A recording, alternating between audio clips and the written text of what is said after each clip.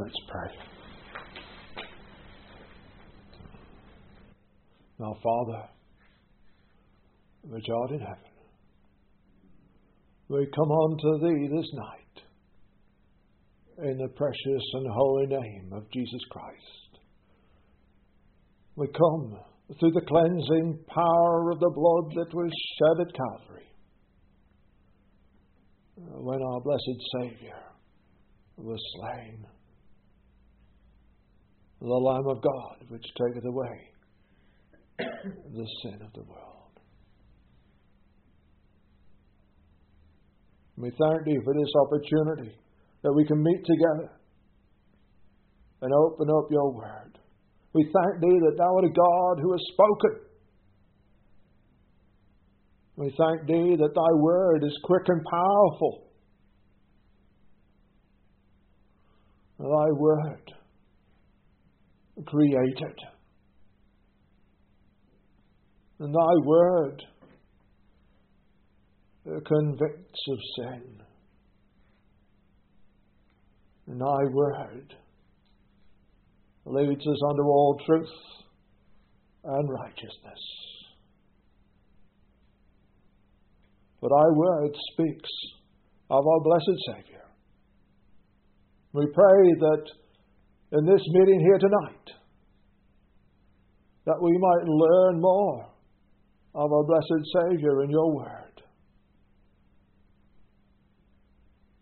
That indeed You will deal with our hearts as we need to be dealt with. You will draw us closer to Thyself. And so we ask Your blessing upon this our time together tonight. In Christ Jesus' name. Amen.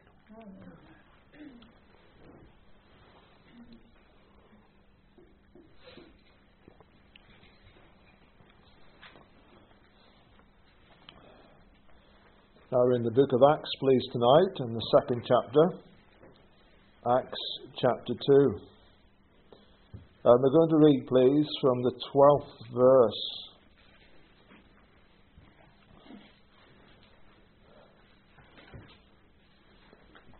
And we're going to read through to the end of verse 21. Acts chapter 2, beginning to read at the 12th verse.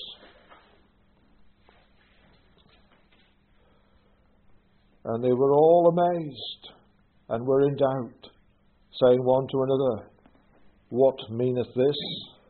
Others mocking said, These men are full of new wine.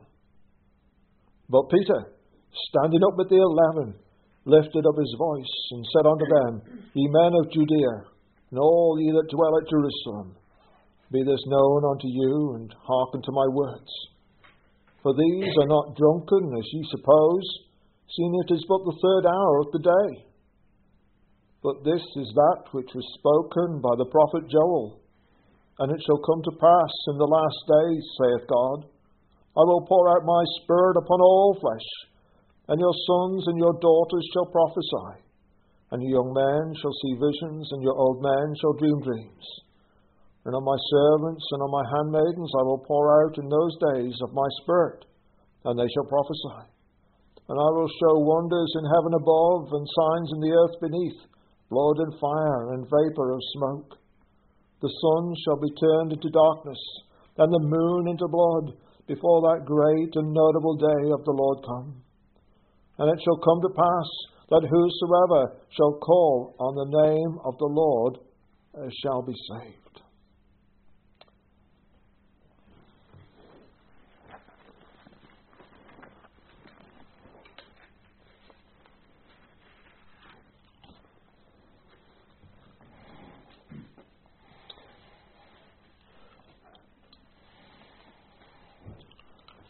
Now we're actually starting at verse number 14 tonight in our study. You'll see you should have two sheets. One on Acts, chapter 2, starting at verse 14. And that sheet isn't really integral to the actual body and substance of our study tonight, but It provides a brief overview of Peter's sermon here on the day of Pentecost. It's just the way I've looked at it and divided it up. But it tries to give you an overview of the whole message. You know, it's important when we come to something like this sermon of Peter's, and we start to go through it verse by verse and line by line, we can lose sight of the overall purpose in the message, the purpose that the Holy Spirit has in the whole of it. But hopefully, if you take time to look over that sheet, Saving Souls God's Way, you will draw something of the overall purpose as Peter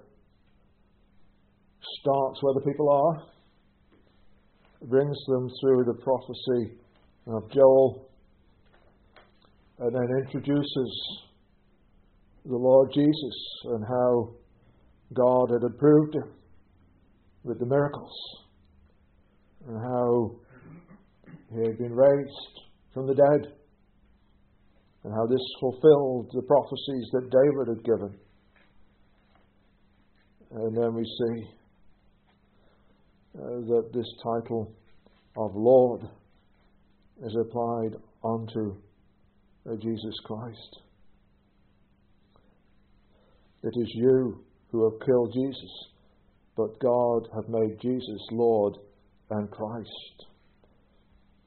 And that ties back in with the prophecy given to Joel.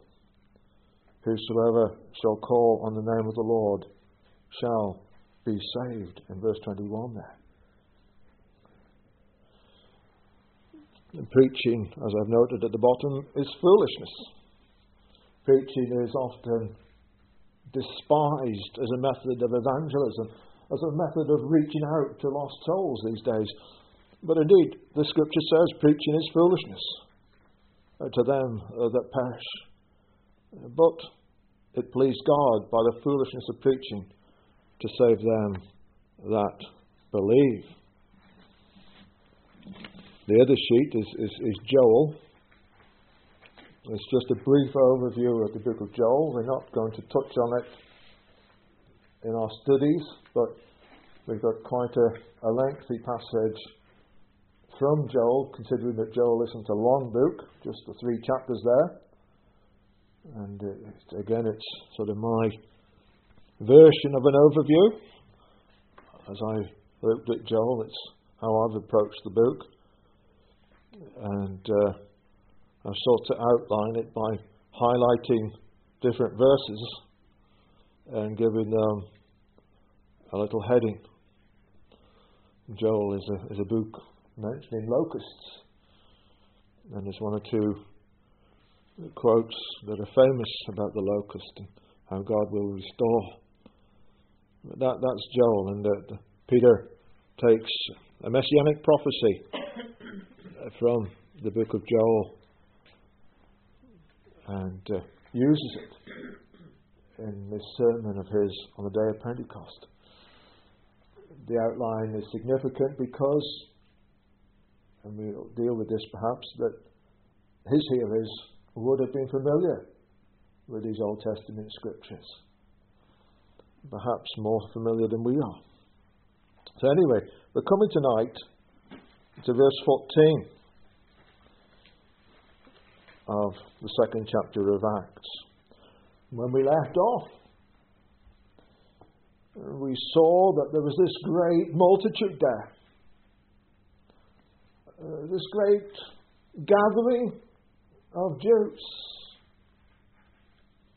The people had come from afar to celebrate the feast.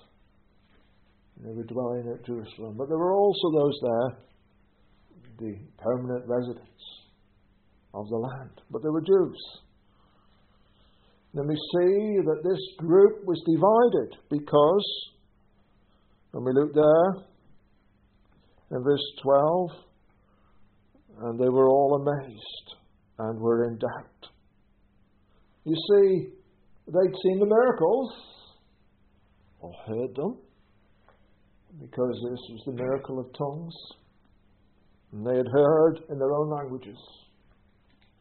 But it didn't convert them.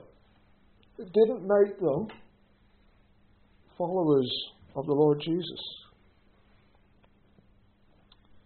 They were filled with doubt. They didn't know what to think. They didn't know where it was going. In verse 13, others mocking. When they had seen or heard the miracle, and had heard the wondrous things of God spoken of, they had mocked and said, they're all drunk. They're all intoxicated. They were mockers. And how would the apostles respond? How would they deal with what was becoming a very difficult situation? You can feel a certain degree of tension in the air. You've got a big crowd there, thousands of people. Amazed, doubting, wondering where it's going. And others are mocking and saying they're all drunk. How do you respond? What would you do? What should you do? Well, we see in verse 14 here. But Peter.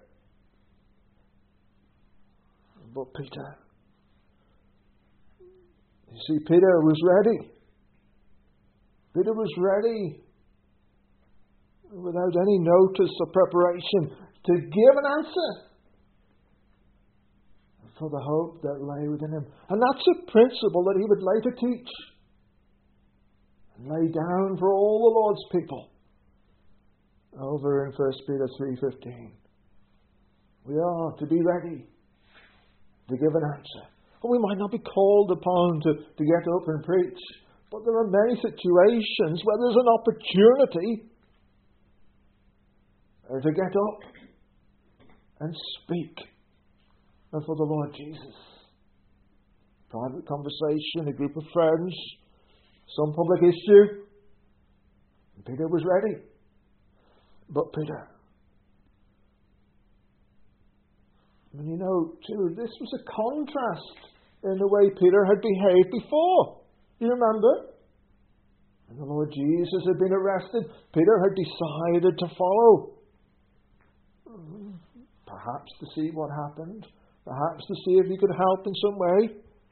And he was warming his hands at the fire. And what happened? We all know what happened. On that occasion, Peter was faced with a maid.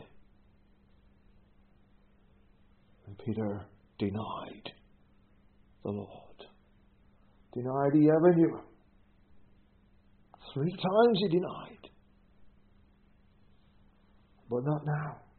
But Peter. Peter here was ready to speak. And he was going to speak up powerfully. But Peter, standing up, you know, he was going to make sure that he could be seen. There was a great multitude there. He was going to take that position where they could see him. It could just, this stand up, it could just refer to standing forth. It's there in the Greek. It's not necessarily to say that he was sitting down. He could have been standing forth into a place where people could see him. He was going to be clearly identified when he brought this message. He wasn't hiding away.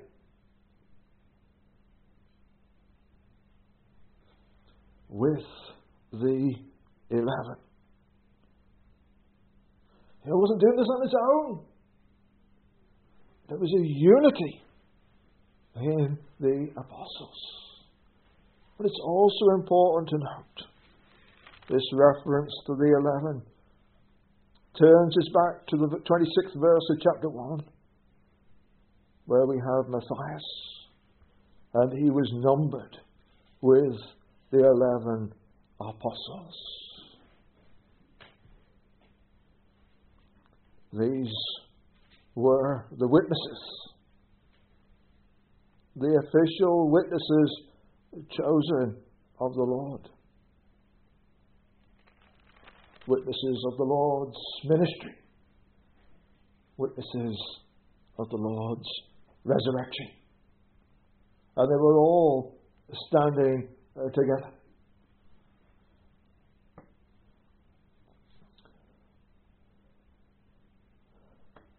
And Peter lifted up his voice. Verse 41 emphasizes that there were a lot there to hear. When we read that there were added unto them about 3,000 souls. About 3,000 got converted. It was a big crowd. We're not told how many were actually there, but there was about 3,000 converted. Peter lifted up his voice. He raised his voice. He was going to be seen. He was going to be heard. He was going to take a stand. And that is very much what's needed today. The Lord's people being ready to stand up, to lift up their voices together to bring God's word of truth, His gospel of saving grace to a needy world. To take the opportunities available.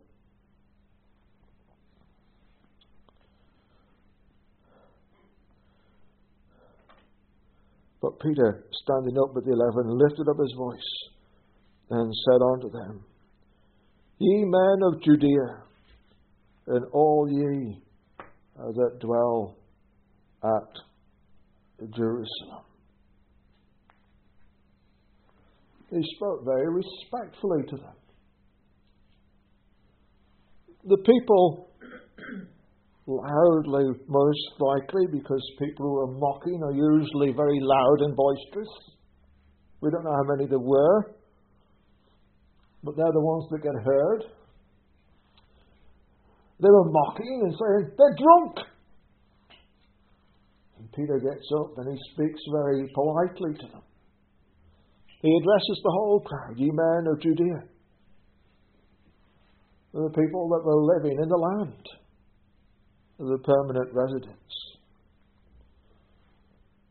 dwellers in Jerusalem. The word dwellers there is the same word that we came across further up the chapter when we saw there, verse 5, and they were dwelling at Jerusalem Jews, devout men out of every nation under heaven. Doesn't necessarily mean permanent dwellers. It can also mean sojourners or temporary residents. They'd come for the feast. But Peter was including them all in his address. He had a word for the whole crowd. He wasn't just going to try and argue and debate with the mockers. He was going to deal with them, but very briefly. But he had a message for everyone. And you know, we have a message today for everyone. A message which we can bring with great politeness. And that's how we should go about things. Decently and in order.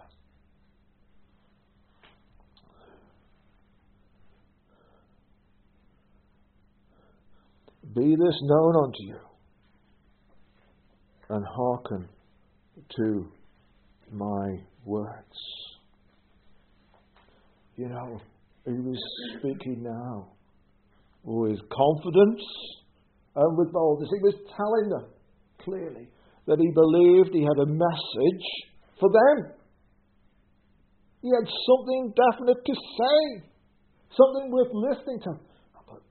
This word, hearken, which is similar to the call in the Psalms to give ear to. it has a hint within it of something the hearers might not like. So some of the commentators tell me through their writings. And Peter had a defense to make. And he goes in verse 15 to make it very clear. He brings forth this flat denial. For these are not drunken. When he says for these, he's speaking of all the disciples, all of those who've been speaking in tongues. And we would believe that that included Peter as well. But he says, but these, the whole group of them, he's offering a defense on the part of them all. These are not drunken. He's very clear in a flat denial. And then he makes this direct challenge to them. As ye suppose. You know, he's making it clear he knows they're only presuming. It's only a suggestion without evidence. And a ridiculous suggestion, as we discussed before. Who ever heard of people getting drunk on wine and speaking new languages?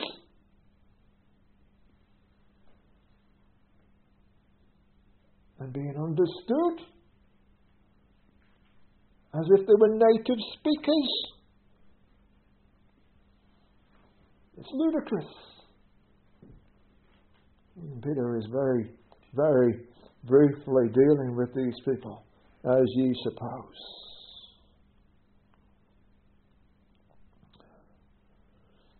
It's implausible.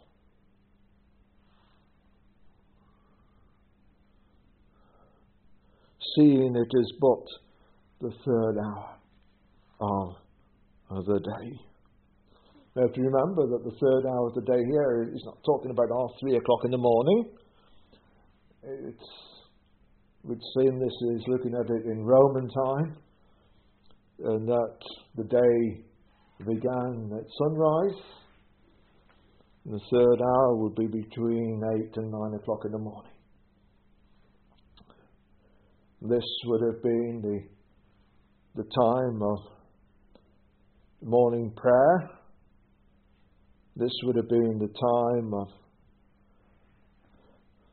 when people would have actually begun, it would seem, to eat for the day. Many people, seems it was customary not to begin to eat or drink before the morning sacrifice and the hour of prayer. But Peter is saying it's implausible. It's early in the morning. People don't get drunk early in the morning unless they're habitual drunkards. As Isaiah 5 verse 11 tells us. But you see, Peter doesn't go into details. He doesn't say, I want you to come up now and start examining everyone here and smelling their breath and that sort of thing. He's dealing with this very briefly, very directly, but without seeking to prove innocence totally. He treats the charge as rather frivolous.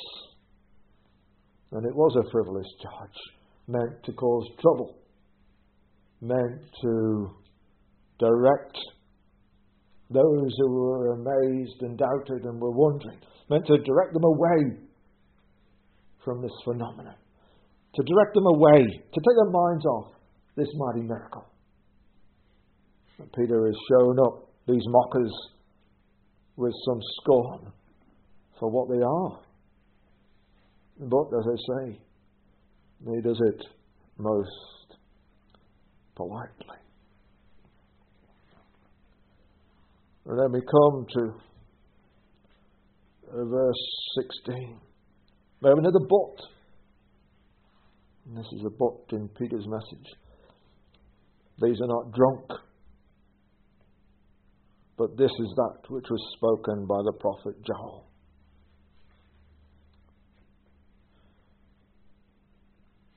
You know,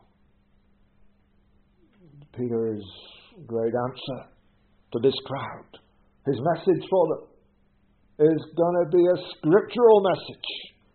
He's going to take God's word and apply it. Peter knew the word. Oh, I know he had the Holy Spirit's help. But I believe the Holy Spirit also uses as here. You know, there was going to be a large number converted. God was active, but so were the apostles. God used the activity of the apostles. He used Peter's preaching to bring his word to those who were converted. And I would suggest that Peter was familiar with these scriptures. But this is that which was spoken by the prophet Joel.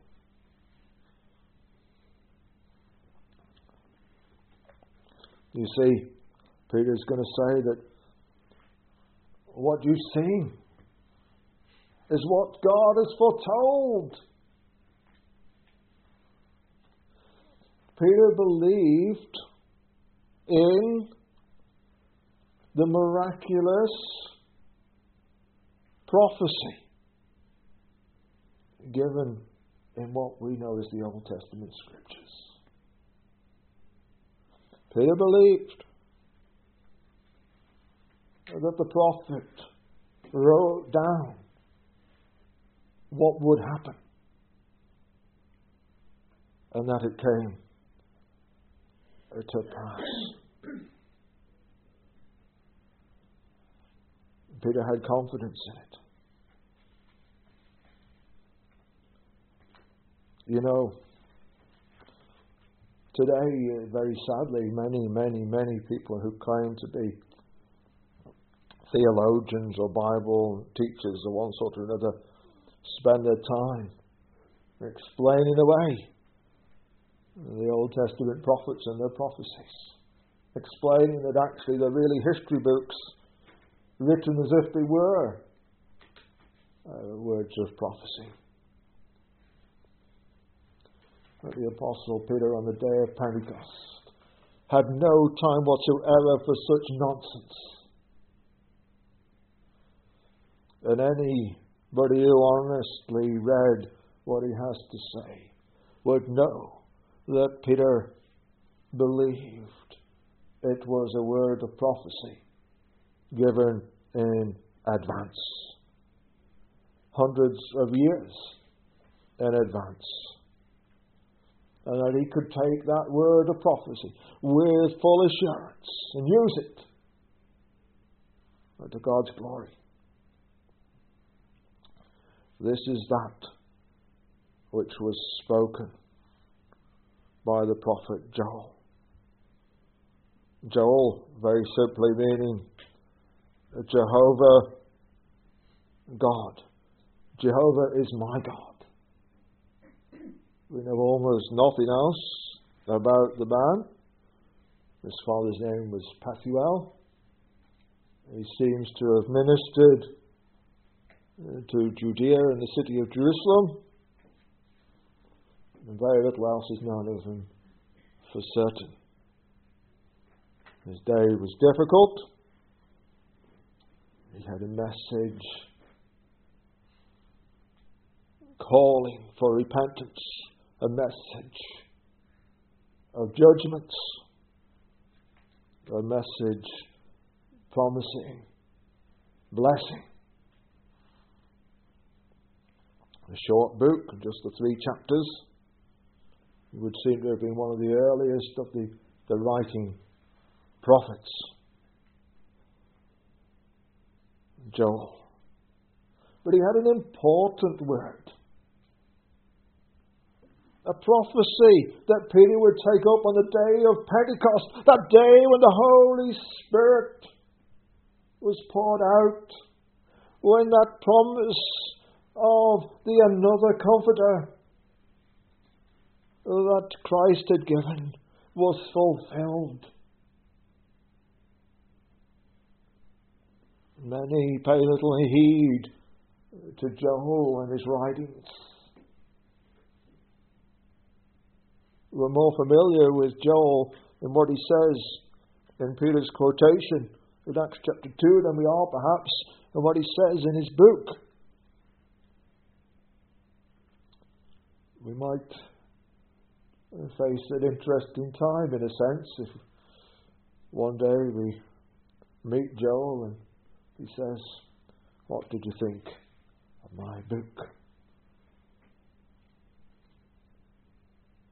Well, we have the opportunity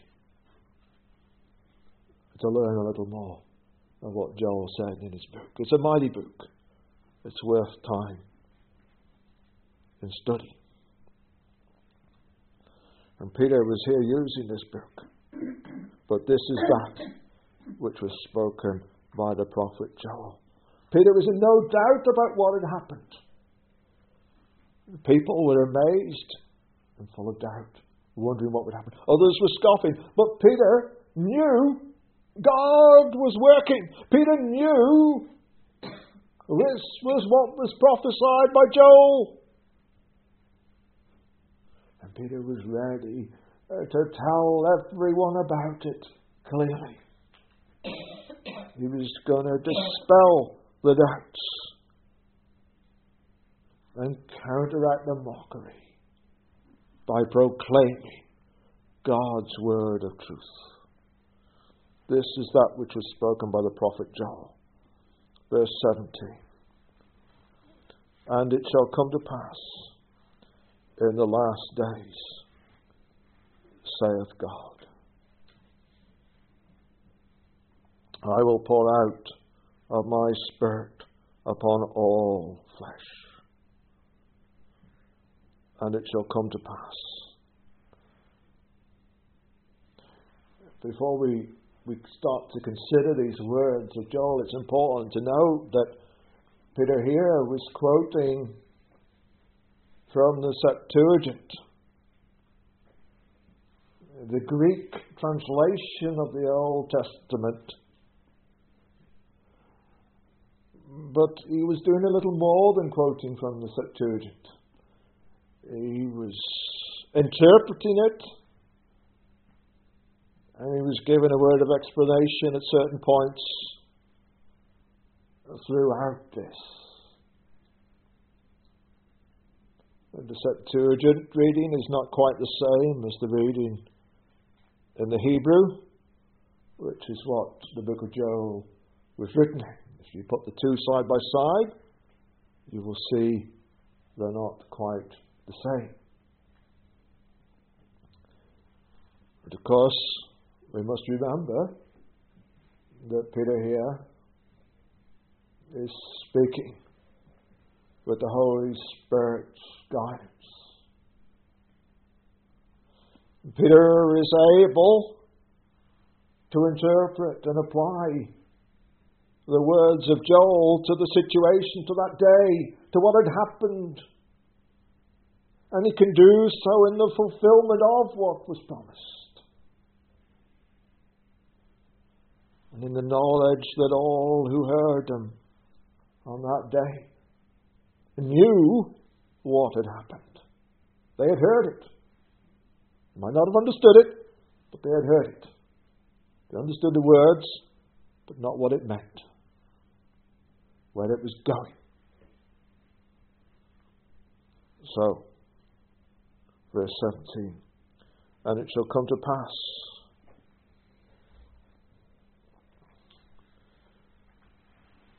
when God gave his word to the prophets, there was this word of assurance, it shall come to pass. When God spoke, it was certain. prophecies fulfilled do not prove that God's word is true. It's the other way round.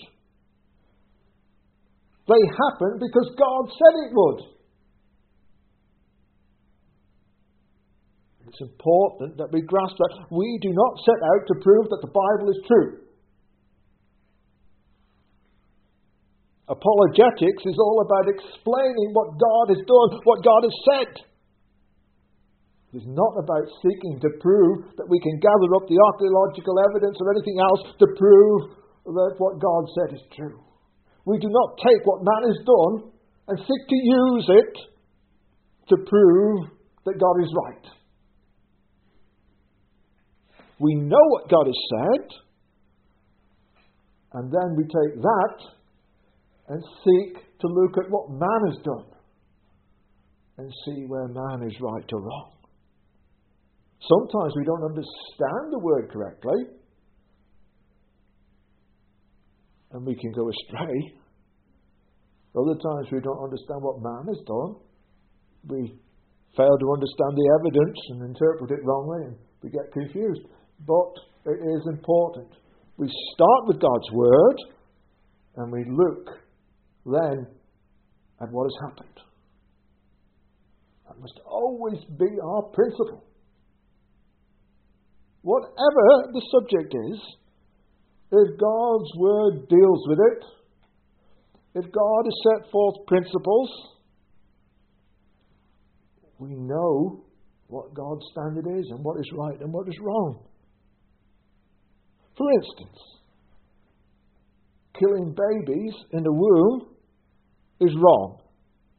Why? Because God gave that life.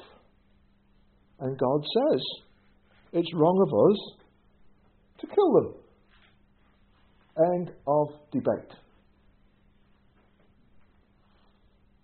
We know that what Mr. Darwin said is wrong because of what we read in God's Word.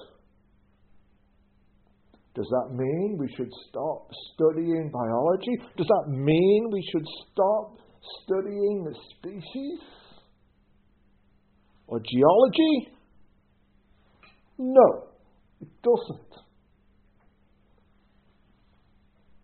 But it does mean we should study them in the light of what God has said. We should seek to study them for God's glory. To learn more about God from these things. Because God has said it, it will be. And that must always be our standard, whatever the area of life we're looking at. Things are not relativistic. Things are absolute.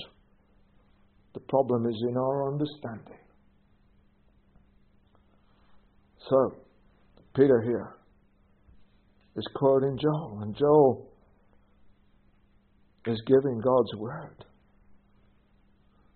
It shall come to pass in the last days. I should rather just look at the word by there.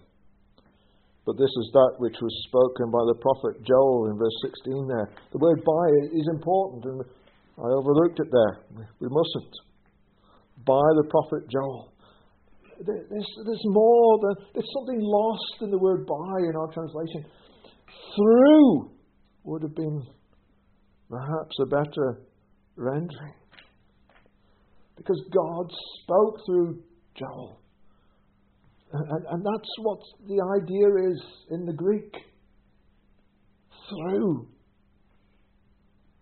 Peter spoke of David in chapter 1, speaking by the Holy Spirit. In verse 16, men and brethren, this scripture must needs have been fulfilled, which the Holy Ghost by the mouth of David spake before conceiving Judas. You know, somebody said that the book of Acts is not a doctrinal book. Well, it's not a book like some of the epistles that sets out detailed teaching. But the book of Acts is a doctrinal book. When you read it carefully, you keep tripping over the doctrine. You can't get away from it. These principles are vital. God spoke through Joel. And that is inspiration.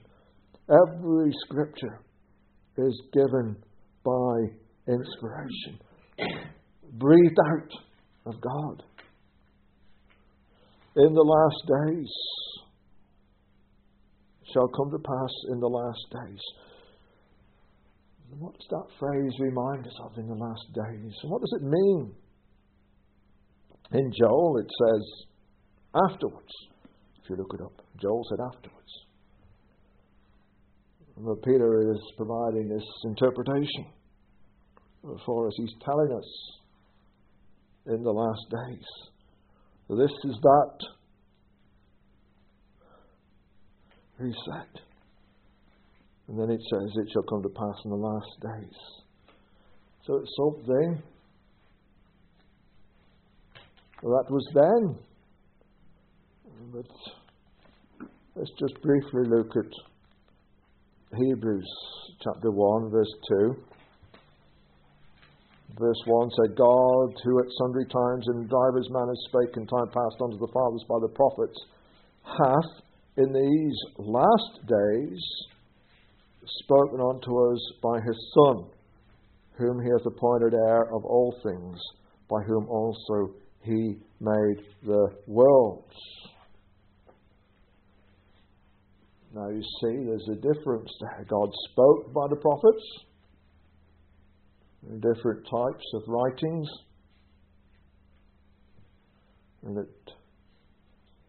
but now God has spoken unto us by his Son. And there's a completeness of revelation when God spoke by his Son. If we look, please, 2 now, just turn over a few pages to 2 Peter chapter 3.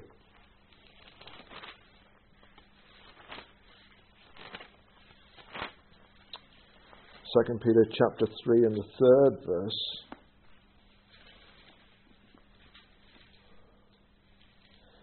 Knowing this first, that there shall come in the last days scoffers, walking after their own lusts, and saying, where is the promise of his coming?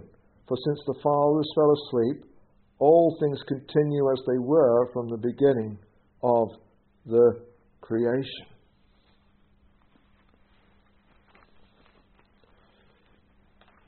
So, we see here that the last days are connected up with Christ's coming.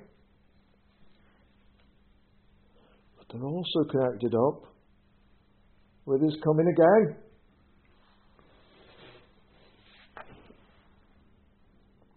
I have a quotation here from commentator Richard Lenski. He says, Peter's wording is interpretive, explaining what the Hebrew afterward really means. Namely, the last period of the world, which is ushered in by the first coming of Christ and continues until his second coming.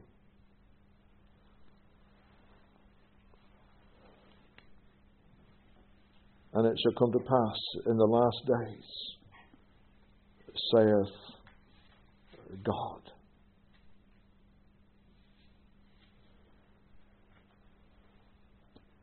Saith God. When Joel spoke, it was God that spoke. And we can be confident we have God's word before us. We can be confident it's quick and powerful, sharper than a two-edged sword. It's the weapon that we need for the battle to be fought today. Our battles are not to be fought with the weapons of the world. The Lord Jesus said, my kingdom is not of this world, else would my servants fight. But our battle is a spiritual battle. And we have God's word. We have the saith God. And we can go with confidence. Let's remember that God's word is complete. We just turn finally to Revelation 22:18. For I testify unto every man that heareth the words of the prophecy of this book. If any man shall add unto these things, God shall add unto him the plagues that are written in this book. And if any man shall take away from the words of the book of this prophecy, God shall take away his part out of the book of life, and out of the holy city, and from the things which are written in this book. He which testifieth these things saith, surely I come quickly. Amen. Even so come, Lord Jesus. The grace of our Lord Jesus Christ be with you all. Amen.